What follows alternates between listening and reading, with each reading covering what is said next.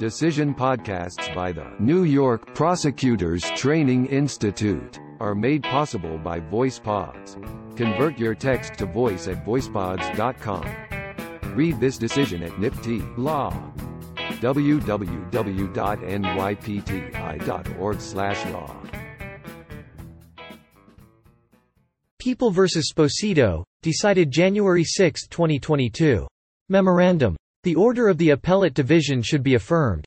Defendant bears the burden of establishing his claim that counsel's performance is constitutionally deficient by demonstrating the absence of strategic or other legitimate explanations for counsel's alleged failures. People v. Sposito. Under the New York Constitution, in determining whether a defendant has been deprived of effective assistance, a court must examine whether the evidence, the law, and the circumstances of a particular case, viewed in totality and as of the time of the representation, reveal that the attorney provided meaningful representation. People v. Oliveras, quoting Baldi. Essential to any representation, and to the attorney's consideration of the best course of action on behalf of the client, is the attorney's investigation of the law, the facts, and the issues that are relevant to the case, citing Strickland v. Washington. Under the United States Constitution, a party must demonstrate both that counsel's performance was deficient and that the deficient performance prejudiced the defendant. People v. Caban. Defendant failed to demonstrate that counsel's representation was ineffective. Counsel logically attempted to disprove an element of the charged crime, the element of consent, a standard defense tactic. People v. Benevento, citing People v. Ellis and People v. Lane.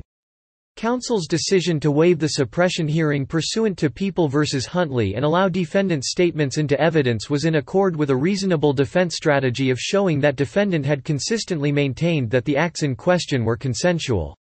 Counsel's strategy also attempted to take the sting out of defendant's statements and avoided the use of them as impeachment material, which could have cast doubt on defendant's credibility. Contrary to defendant's argument that trial counsel was required to consult with or call expert witnesses, counsel undertook a reasonable strategic choice to focus the jury on the chosen defense.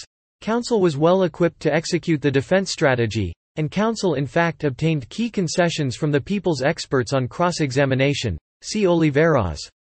Defendant's remaining contentions are without merit. On review of submissions pursuant to Section 500.11 of the Rules, order affirmed, in a memorandum. Decided January 6, 2022. Decision podcasts by the New York Prosecutors Training Institute are made possible by VoicePods.